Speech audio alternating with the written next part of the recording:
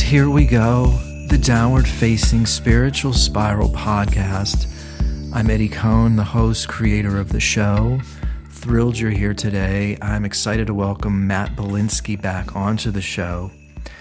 I had him on the show about 6 months ago, and it feels like as time has unfolded, the world looks even crazier than I ever could have imagined. So I thought it was important to have Matt back on the show, especially as California is on the verge of a recall. So Matt is on Instagram at Matt Bilinsky. He's a media and business attorney. He's also a startup advisor, but I became intrigued and curious about Matt because he also uses his Instagram to break down the news and give objective perspective. I think it's so hard to find honest and truthful information these days, which I think is sort of why we're in this strange position right now. You know, the Boston Globe just shared an article a couple days ago, or I think actually today, where scientific evidence has come out where if you've had COVID, that will be a better protector against the Delta variant as opposed to the vaccine. But it's like that doesn't even matter at this point. It's already been decided, or the political parties of the world, or the pharmaceutical companies in the world have already decided that you should get the vaccine no matter what. And I just listened to, really quickly here before the interview or conversation with Matt, please check out Zuby on the Joe Rogan show. It dropped maybe 2 or 3 weeks ago, but the first hour really represents, I think, very clearly the dangerous world that we live in right now. We have all these, I'm a health advocate. I do my best to take care of myself. I saw this post a few weeks ago on Instagram where this really overweight woman has a shirt on that says vaccinated AF, or vaccinated as fuck. And I'm thinking, and this is the strange world we live in, where people think if they just get the vaccine, they're okay. It's like it doesn't matter if you eat hamburgers all day and have soda all day and don't exercise. I think people live in this false pretense that it strangely feels like it's easier work to just get a vaccine and then you've sort of done your part. The media has manipulated people to think that you are a better person if you've gotten the vaccine. It's like there's all these salubrious activities that one can participate in, and I don't see anybody in the media talking about those, be it exercising, riding your bike, eating well. I just think it's a strange world we live in right now. And I think it's really important to find people that offer nuanced and honest and truthful perspective like Matt is doing. Just for example, before I let you go and you hear the talk, I'm riding my bike a couple days ago, and this huge house has a huge sign on their front lawn, or like on the bushes, and it says, "Vote no on the recall. Don't let any of the MAGA hat lunatics run California." And I talked to Matt about this. I think the media has done a incredibly brilliant job of pigeonholing anybody that offers a different perspective from what Fauci or the CNNs of the world are sharing. If you offer a perspective or an idea that doesn't run the course of the promulgated narrative, then you just must be a lunatic. You must be like a crazy Trump supporter. And I think that is so dangerous because journalists are meant to be asking questions, and it feels like what they're doing now is just pointing fingers and calling people that don't subscribe to their beliefs, they think they're crazy. And you can't have honest, objective, helpful conversations if that is the world that we live in right now. So another journalist that I feel is really fantastic is Bari Weiss. So I really suggest you check her out and her podcast.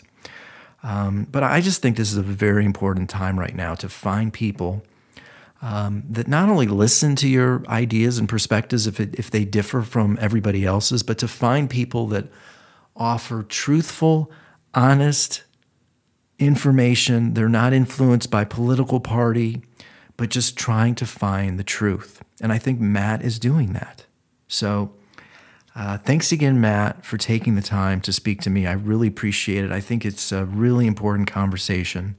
I think it's a really, back to sort of to Joe Rogan and Zuby, they were even sort of criticizing themselves. Like, I can't believe we're still talking about this. And I can't either. There's so many other areas that I'm interested in, but I think this is the greatest, strangest, most bizarre story that's affecting the world. And I'm very intrigued and also very concerned about where we're headed. So I think these are important discussions to have right now. Again, you can find Matt on Instagram at Matt Bilinsky. He's also on Twitter. You know where to find me on Instagram at Eddie Cohn or the Spiritual Spiral Podcast. Website is IamEddieCohn.com. And that's it. Hope you enjoy the discussion. Thanks, Matt, for taking the time. And thanks to you for listening, supporting, and being a part of the Downward Facing Spiritual Spiral Podcast.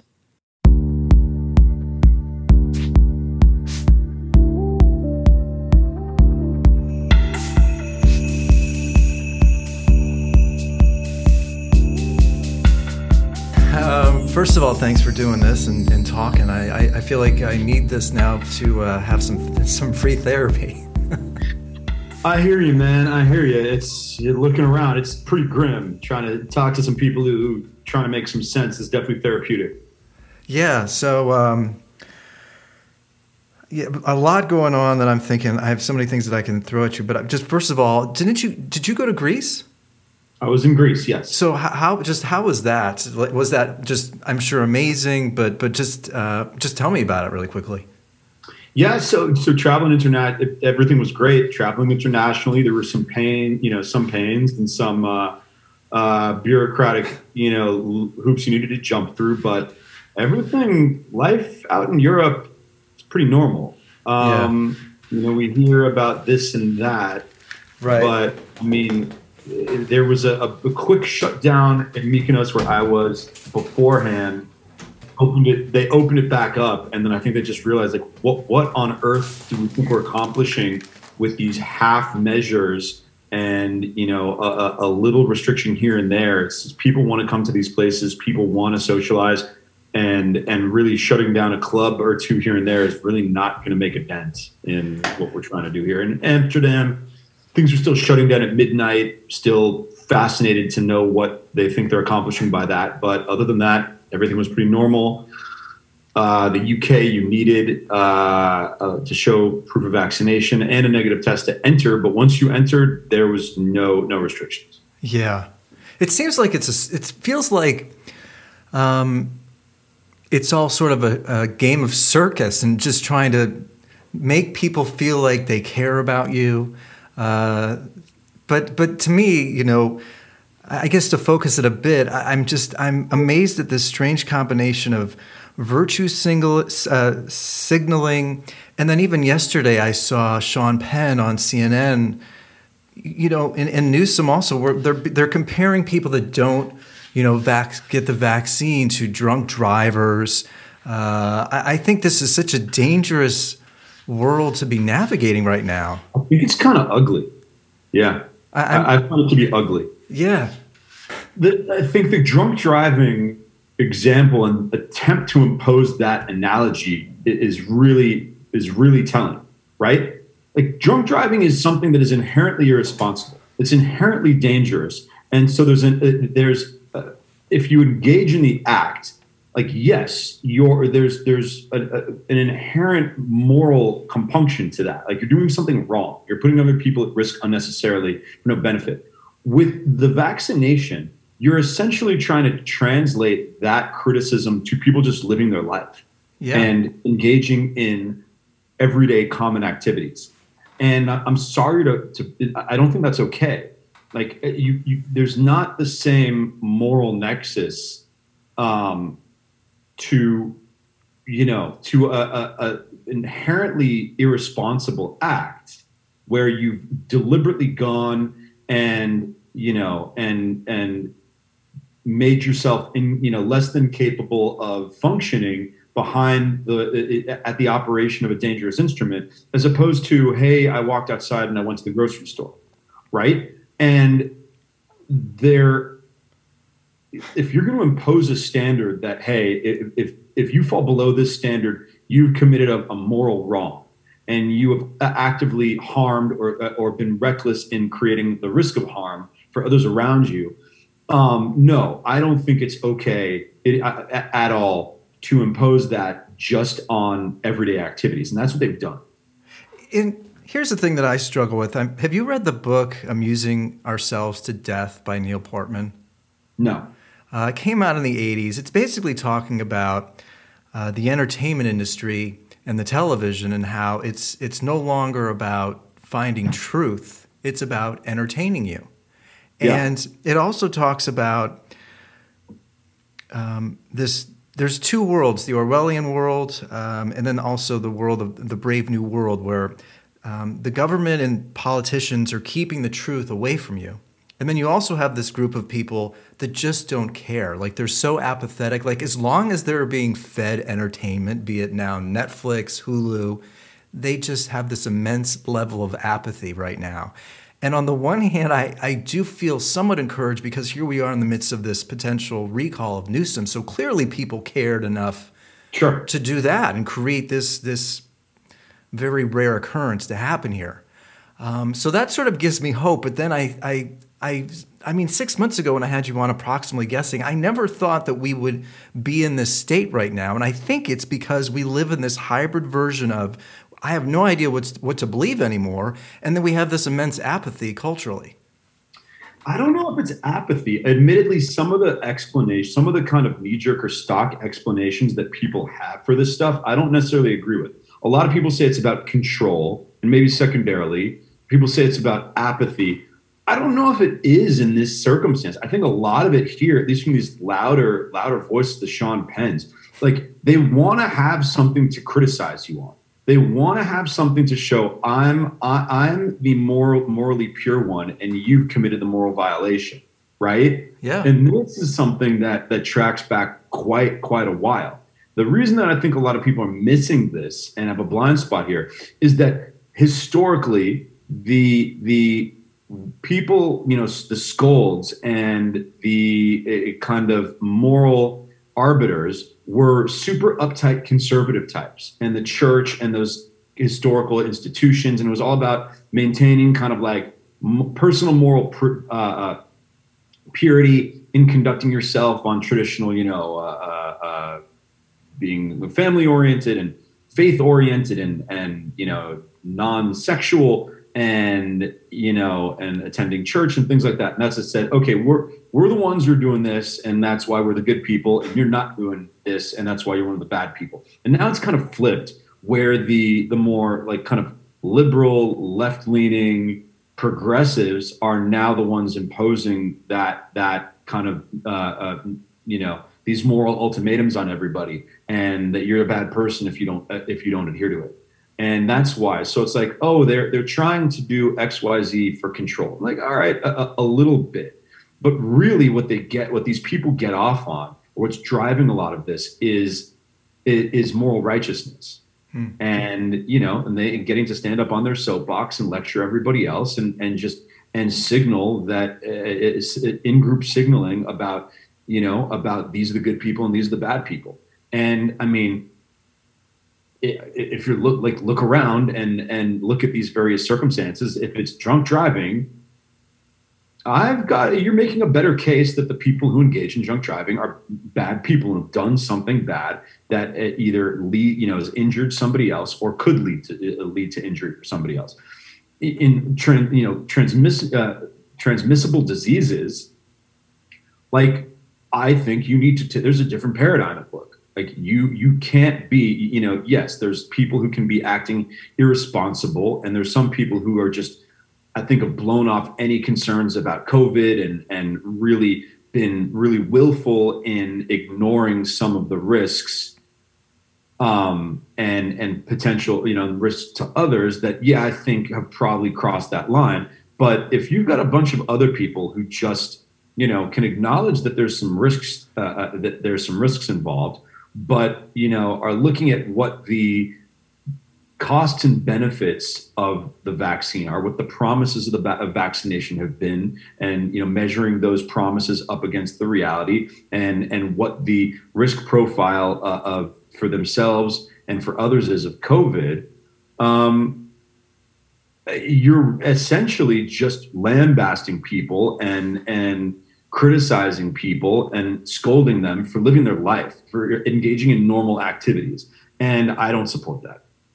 Yeah, I don't either. And I think the vitriol that is spewed towards people that aren't getting a vaccination. And then when I hear these stories, Sean Penn even said it, and Newsom, they're saying, why should my health insurance bills go up because somebody is irresponsible because they're not going to get the vaccine, and then they're going to be in the hospital, and then doctors are going to be wasting time on people that were selfish.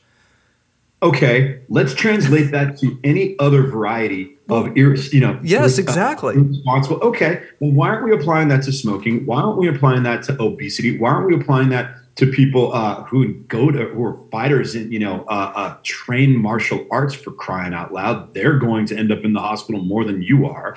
Okay, right. There's any other variety of life activities that are perfectly fine, even if some of them are somewhat considered, minor vices. No, it's just we've decided to just take an entirely new approach to judging human behavior through the lens of this one thing. Yes. And if it were Ebola, if it were the Black Plague, if it were any variety of other historical transmissible diseases that really were that fatal, okay, and really did justify a restructuring of society, then yes, but I'm sorry, this does not rise to that level. Okay, it's just, we've all seen it. We have the data now, and it is dangerous. It is more dangerous than the flu. It is more harmful than the flu. But the fatality rates, the rates of hospitalization, and even and this is what about people who recovered but have longer lasting effects? I'm sorry, the evidence doesn't suggest that that's widespread, and it suggests that to the extent that it is. That there are lingering effects or more permanent, that it's treatable. That it, much like other things that may damage your circulatory system, you can treat that and heal that. You cannot, essentially put the dividing line between heaven and hell to people based on this disease. Yeah. How is your quote unquote audience? And again, I'm going to play a little devil's advocate, because I appreciate and admire all the information that you're putting out through social media. Thank you. But it's sort of, I have a hard time letting go of this apathetic quality of our world. I really connect with that. I ask myself, what does it take to get somebody to be active? They may read, it's like, our lives now are a nonstop ticker tape at the bottom of Fox News or CNN. I mean, it's it's just, so what does it take to get somebody to get their ass off of the couch, go beyond reading, and actually, go sign petitions, become a voice, become active into this, and sort of stop this insane twist of fate that's going on right now? That's something that I struggle with. Mm-hmm. Well, I think there's a couple factors. I mean, one is, you have to put some meat on the bone. They have to feel like there's something they can do that's worthwhile, which is why I've probably even overemphasized how important this California recall election is, because it's an easier entry point. It's a lower entry point for people to get involved, right?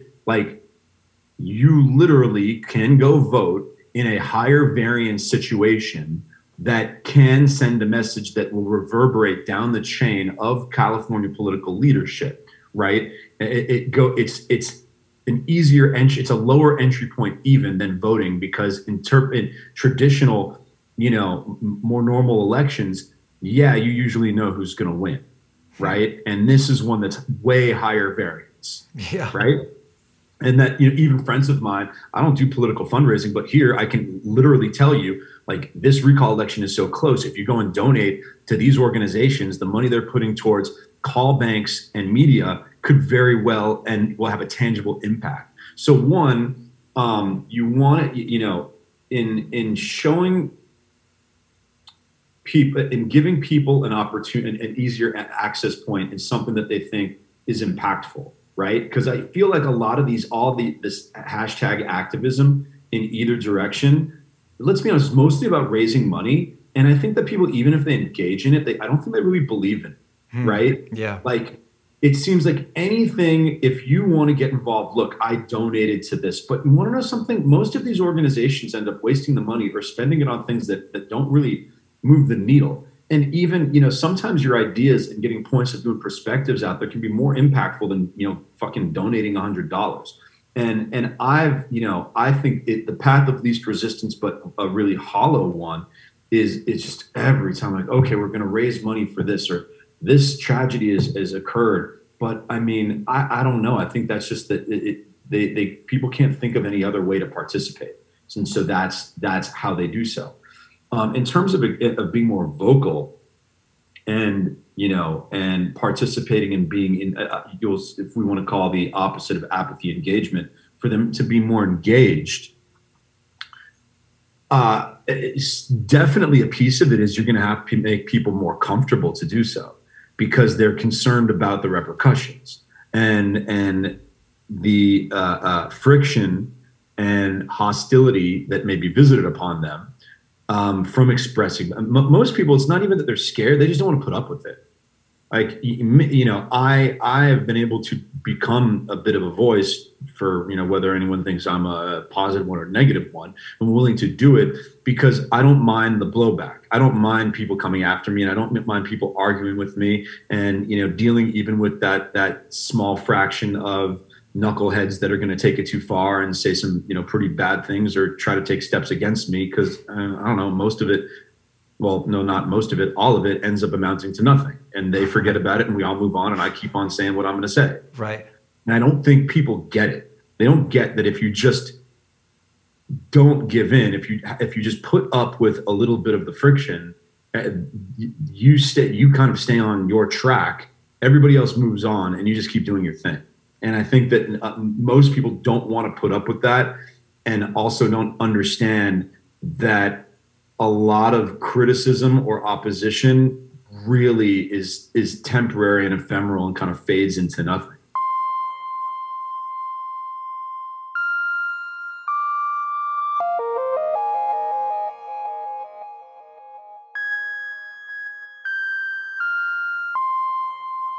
A really good point that I tell myself, like, I live in this silly world sometimes where I think that people really care or think about what I have to say, like, beyond like the hour and a half. I mean, you're right. And that it sort of goes back to what I said, people just move on to the next show or the next article. Or well, they do, but I mean, more so, they may keep thinking about you. You may they may even dislike some of the things you say, but like, what are the consequences of that? So a handful of people who think about you once every 3.5 weeks, or something pops to mind, or if your name is brought up, they may say something less than kind. Like, who cares? Yeah. Like, they're not sitting there with Eddie Cohn, voodoo dolls sticking pins in them. Right. Right.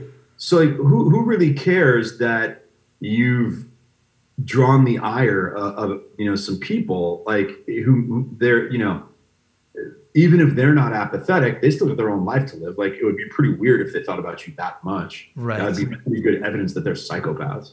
Well, I think it's funny, but I think now more than ever, we need people to speak up against the quote unquote narrative that's just pushed. I had a recent guest, Joseph Arthur. He's a musician. I mean, he lost his manager because he's speaking out against it.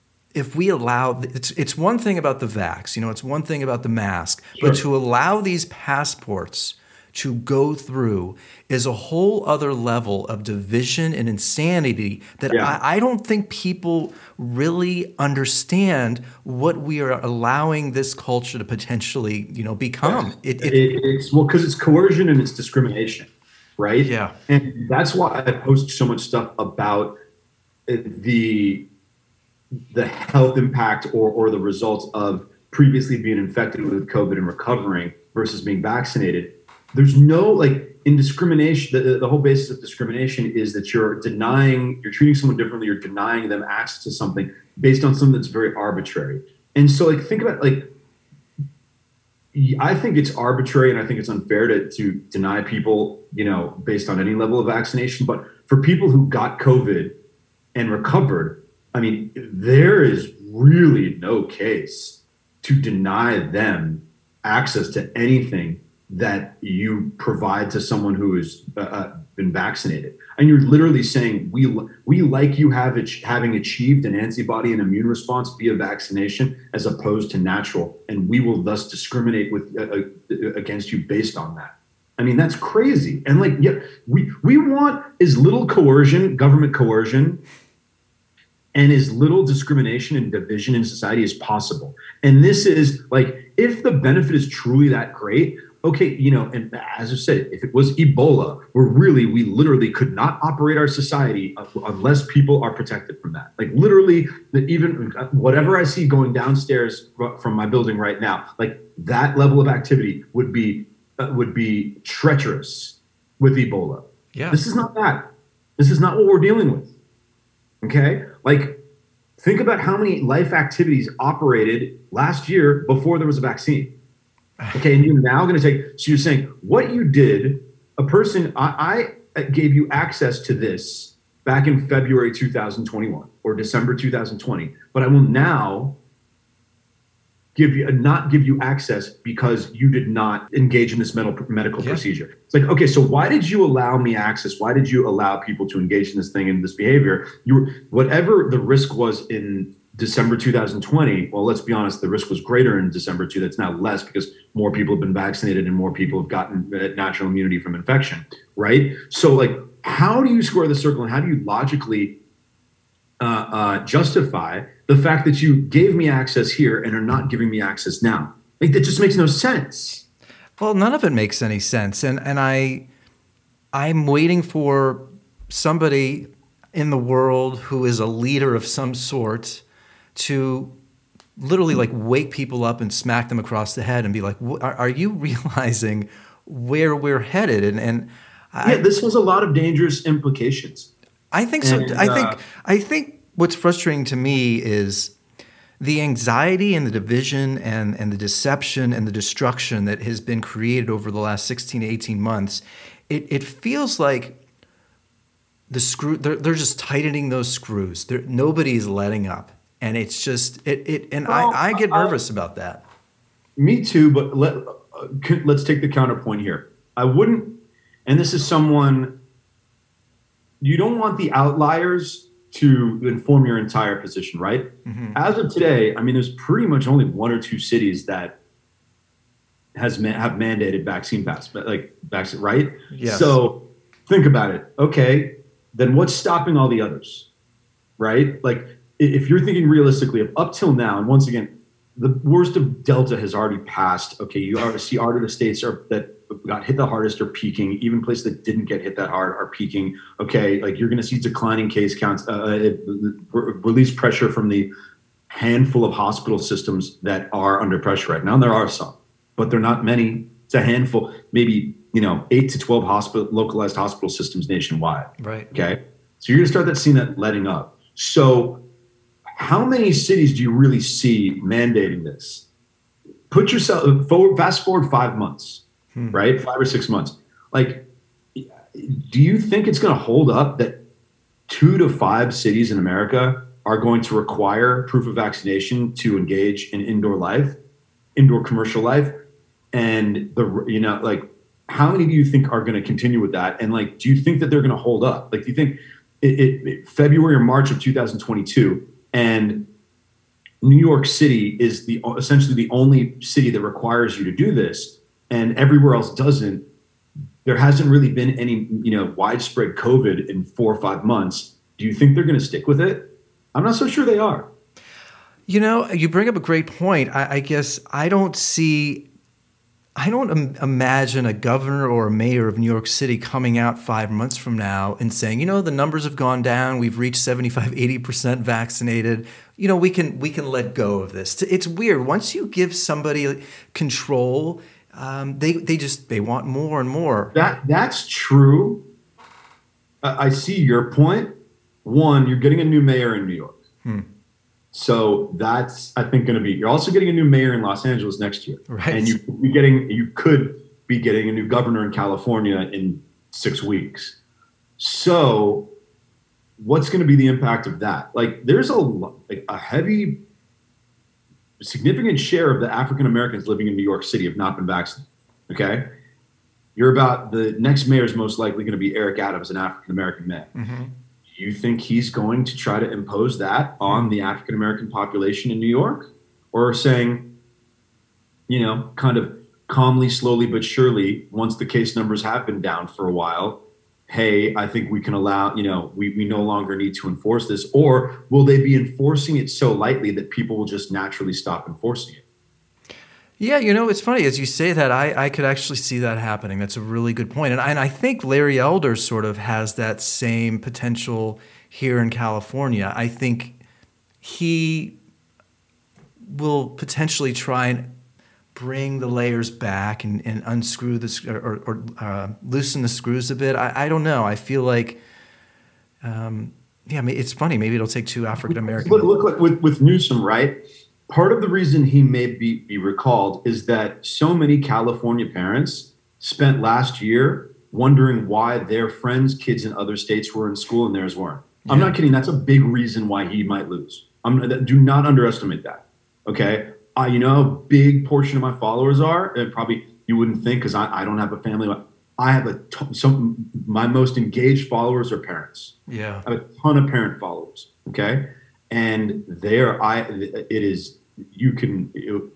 a lot of people that I've noticed are slightly left-leaning, moderate Democrat, but don't really pay that much attention, just kind of vote mechanically for whoever the Democrat is in California because they figure why not, and were turned off by Newsom specifically were turned off by the progressive movement last year in response to Newsom's school closures and the activities of the teachers unions. And these are people who in 2018 would have just kind of without thinking, mindlessly voted for him, and who now are going to vote against him. And similarly, if you've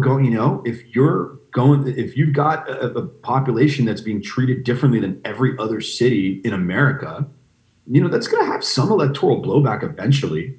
Yeah. Eventually it's going to turn. Are you really winning that many votes with that? But are you potentially losing some? Yes.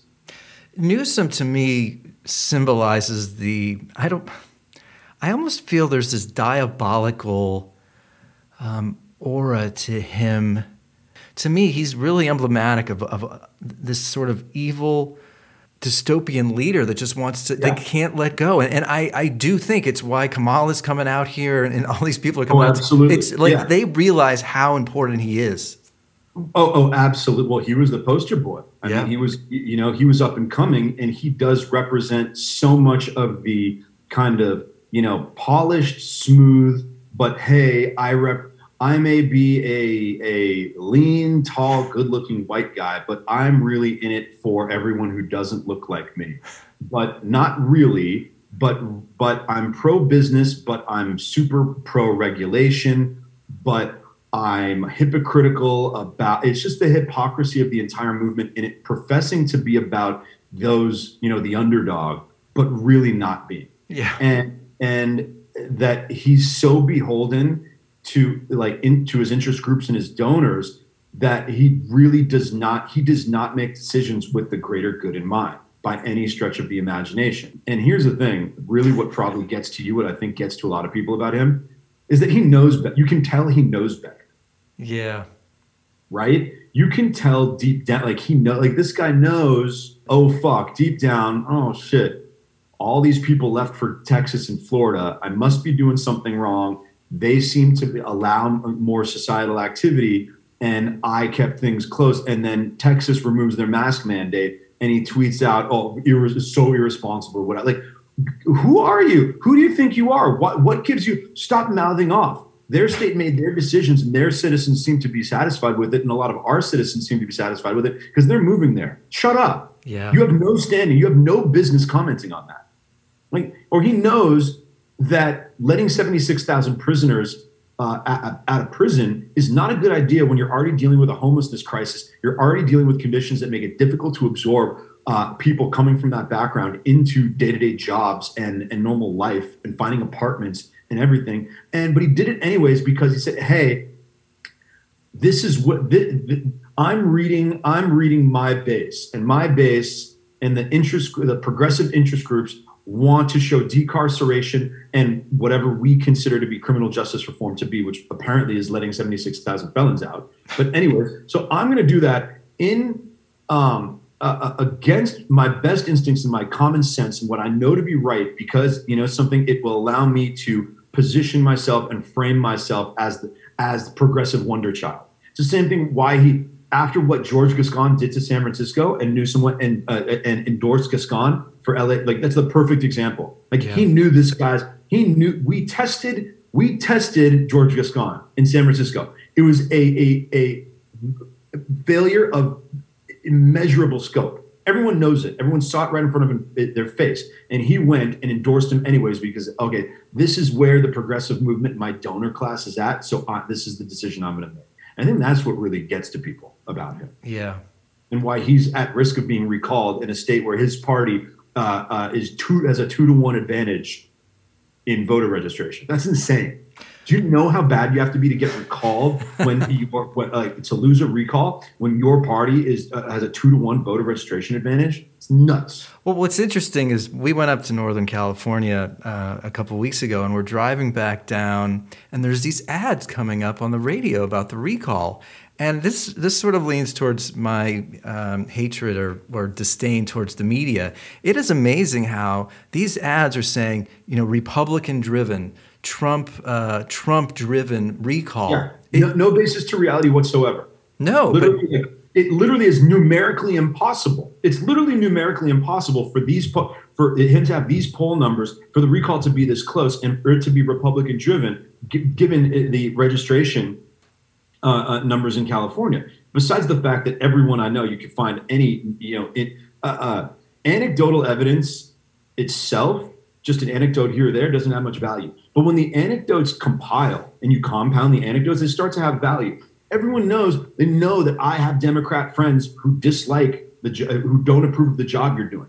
And for him to say, and this is for him to go out there and for them to take this tack that this is only aggrieved Republicans, it has no basis in reality whatsoever. And it's what's pissing a lot of people off because they're saying, well, no, you screwed up. Clearly, something's wrong in this state when we have the first time ever with net migration outflow. Like there are clear problems in this state, and you want to just deflect from them and just say that the only people who care, who seem to notice that anything's going wrong in California are Republicans. Like that's not true.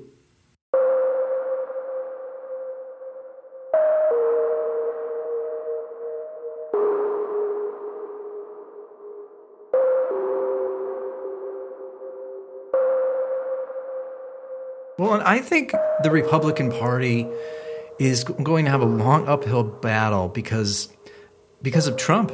And again, I'm not supporting. I didn't vote for him. I didn't like him, but because he was in office though for 4 years, and the media's utter disdain and lambasting him for 4 years. Anybody that isn't, whatever the narrative is being promulgated by CNNs is conveniently lumped in as a white supremacist / Trump lover. And I think it's really going to disrupt civil conversation and objectivity for a long time. It absolutely has. There's definitely been an attempt to do that. Yeah. Then we're kind of saying, okay, where has that attempt failed, right? Like they're definitely trying to do that. You're seeing it and that's why I think, man, the second, third, fourth, fifth, sixth, seventh, and eighth order impacts of Newsom losing this election are just massive. Mm-hmm. At some point, you can't deny reality. If a Democrat gets recalled in California, you can note that the argument that anyone who opposes what's going on in the progressive platform is some Trump lover goes just nobody can make that argument anymore. And it's not true. Yeah. I can specifically tell you the recall campaign told Donald Trump, we don't want anything to do not comment on this. Do not come to California. We don't want you involved. Yeah. Like, I can tell you that. No, I believe you, and I read the same information, and even they were calling, even the LA Times basically referred to Larry Elder as the Trump white supremacist. It's so you're seeing similarly, you're seeing that with Eric Adams, who won the Democrat primary in New York. He's a black former police officer, Democrat, who is a Democrat, but and holds a number of views and policies that align with more kind of general Democratic thinking, right? But his approach towards criminal justice and police reform and policing is a little more conservative and a little more traditional, and does not very anti-defund the police, and really rejects what's being peddled by the organization Black Lives Matter, and a lot of the kind of criminal justice reform progressive activists. And he won, and he won with heavy black support.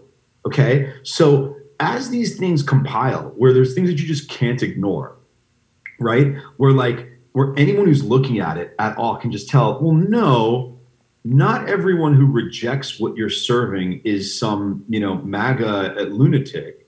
Eventually that breaks. And so, for a number of reasons, but that's one of if I'm looking at what the positives of the Newsom recall going through would be one of those, no, the way that California is being operated is negligent and derelict. Okay, it's harming people's lives, and we know that the people running the state are flushing it down the toilet. And you don't have to be some MAGA Trump-loving lunatic to recognize that. The thing that's interesting to me, and I eventually want to ask you a question. I'm thinking about truth, but one discussion that's not being had, and Barry Weiss is this. She had a job at the New York Times, but then she sort of became famous for writing that op-ed for leaving and why she left, and she ended up now forming her own podcast, and she's on Substack, and I just think she's a brilliant journalist, and I really like her podcast. So she had an episode today talking about the fallout of the virus and how China has sort of not only benefited from this, but sort of any examination of the leak theory is dismissed. And I'm not, suggesting, although I think psychologically we're sort of going through a world war right now. It's just amazing how they have sort of gone through this unscathed, and they're benefiting actually more financially. And they are. This situation accelerated China geopolitically of a decade. Oh, at least. And so here we are, having these discussions about masks and vaccines, and people are virtue signaling, and it's crazy. And then there's China just sort of quietly just going about their business. And continuing to assert, be more empowered, assert more authority militarily, culturally, and look at that their model of kind of techno-authoritarianism is the future. Yes. And I don't see much pushback on that. A friend of mine who usually is pretty shrewd and it usually has a good perspective on these things, but sometimes I haven't aligned with him fully on a lot of COVID stuff. And someone tweeted out something about how we just stopped looking into the lab. Well, what will we do differently depending on how that turns out? I was like, really? Should we just say screw it and who cares if we figure out who killed John F. Kennedy or whether there was an additional shooter or a conspiracy? Because what are we going to do differently? And they're all probably dead now. The truth matters. Having a society that knows the answer and has firm consensus built around certain truths, that's important. Okay, it does govern a lot of decision making and a lot of feeling, a lot of intangibles, the country knowing, for instance, that this, and it was not our fault, that this does trace back to a bad actor that's a hostile foreign power. That's good to know. You want to know that in deciding what this country's approach is going to be taken towards geopolitics and sovereignty going forward. Well, these are important things. You're right. And In reference to this book I'm reading, I don't think truth is held up anymore. I don't think it really is at the forefront of people's minds. I think money is more at the forefront of people's minds. I think like these complicated relationships that corporations have developed with China, that's more important than finding the truth. I get so distraught. Tribal signaling is more important. Yeah, it really feels that way. And I think that's my last little, I'm thinking, I think the reason why I'm where I'm at right now emotionally and often confused is because these leaders of the media circus, their goal is to find the truth at any cost. And that is no longer their goal. Absolutely not. Absolutely not. Yeah, tribal signaling. And yeah, the frustration and a lot of why I do what I do is because I see so many otherwise smart people, because they're still conditioned to believe that if something comes from a journalistic source, with a byline or one of these institutions, that it has credibility. And some of the things they're putting out there are not just, a little off. They're completely detached from any sort of reality whatsoever. Right. And I mean, the lab leak thing, that was it. I was like, Jesus Christ, people, do you not see? This is the most significant event in modern history. OK, and all the institutions that were supposed to be that was their job, like to ascertain truth and dispense it back to the public, to inform the public, specifically conspired to not seek the truth. They didn't even look for it. And not out of laziness, they specifically intimidated. They tried to create an internal industry consensus, not to even seek it, out of pure tribal signaling, and to a certain extent to harm the guy who's currently the president. Like, I'm sorry, I don't give a shit. Like, I found a lot of things about Trump distasteful. I'm not supporting that. If you decide to deviate and veer away from the truth because the truth might help Donald Trump, I had no sympathy for you, or do have no sympathy for you now. And like after that, how are you supposed to, look at what these people are feeding you without a critical eye? Think like, wait a second, if this is what's being told, okay, maybe maybe the burden of proof is then on the contrary point of view, but don't you at least look into it? Don't you at least do more than just take it with a grain of salt or take it on its face? Like there's still a lot of people have woken up, a lot, they have, but there's still too many people who are just looking for whatever will help them signal that, I'm in this tribe and we're the good guys and they're the bad guys, and that's it. And it's a lot, and honestly, it's with the anti-vax people, that's a lot of it too. I see some people who are skeptical of the vaccine due to actual academic research and a balancing of interests and risks and benefits. But there's some other people who just want to kind of flaunt and signal their rebellious nature. Yeah. And fuck it, I'm not taking the shot. Like it's the same thing on that side. I don't respect or have regard for those people at all either. Yeah, because it's at what point? I mean, look, I am certainly apprehensive to trust the media. I've had lots of issues health-wise over the years, and it hasn't been through physicians' hard work that got me healthy. It was my own hard work.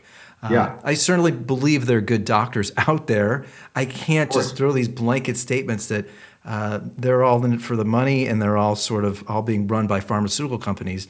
But gosh, it's really hard for me to trust what's going on right now. And I hate that. I hate living in that world right now. And that's why, even though I'm in, on the side of the vaccine has significant benefits and should be taken by the vast majority of people, the people using that for like everything about coercion, it just makes society worse.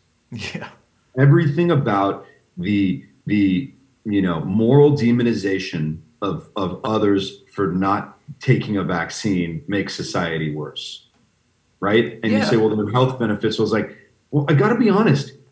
If in taking the vaccine, as it appears to be, you've reduced the likelihood of severe reactions to essentially zero, then why the hell are you bitching about it? Right. If this really, if this is really them harming themselves and others who have made the decision, then okay, then they should have to live with that, right? I agree Like with you completely.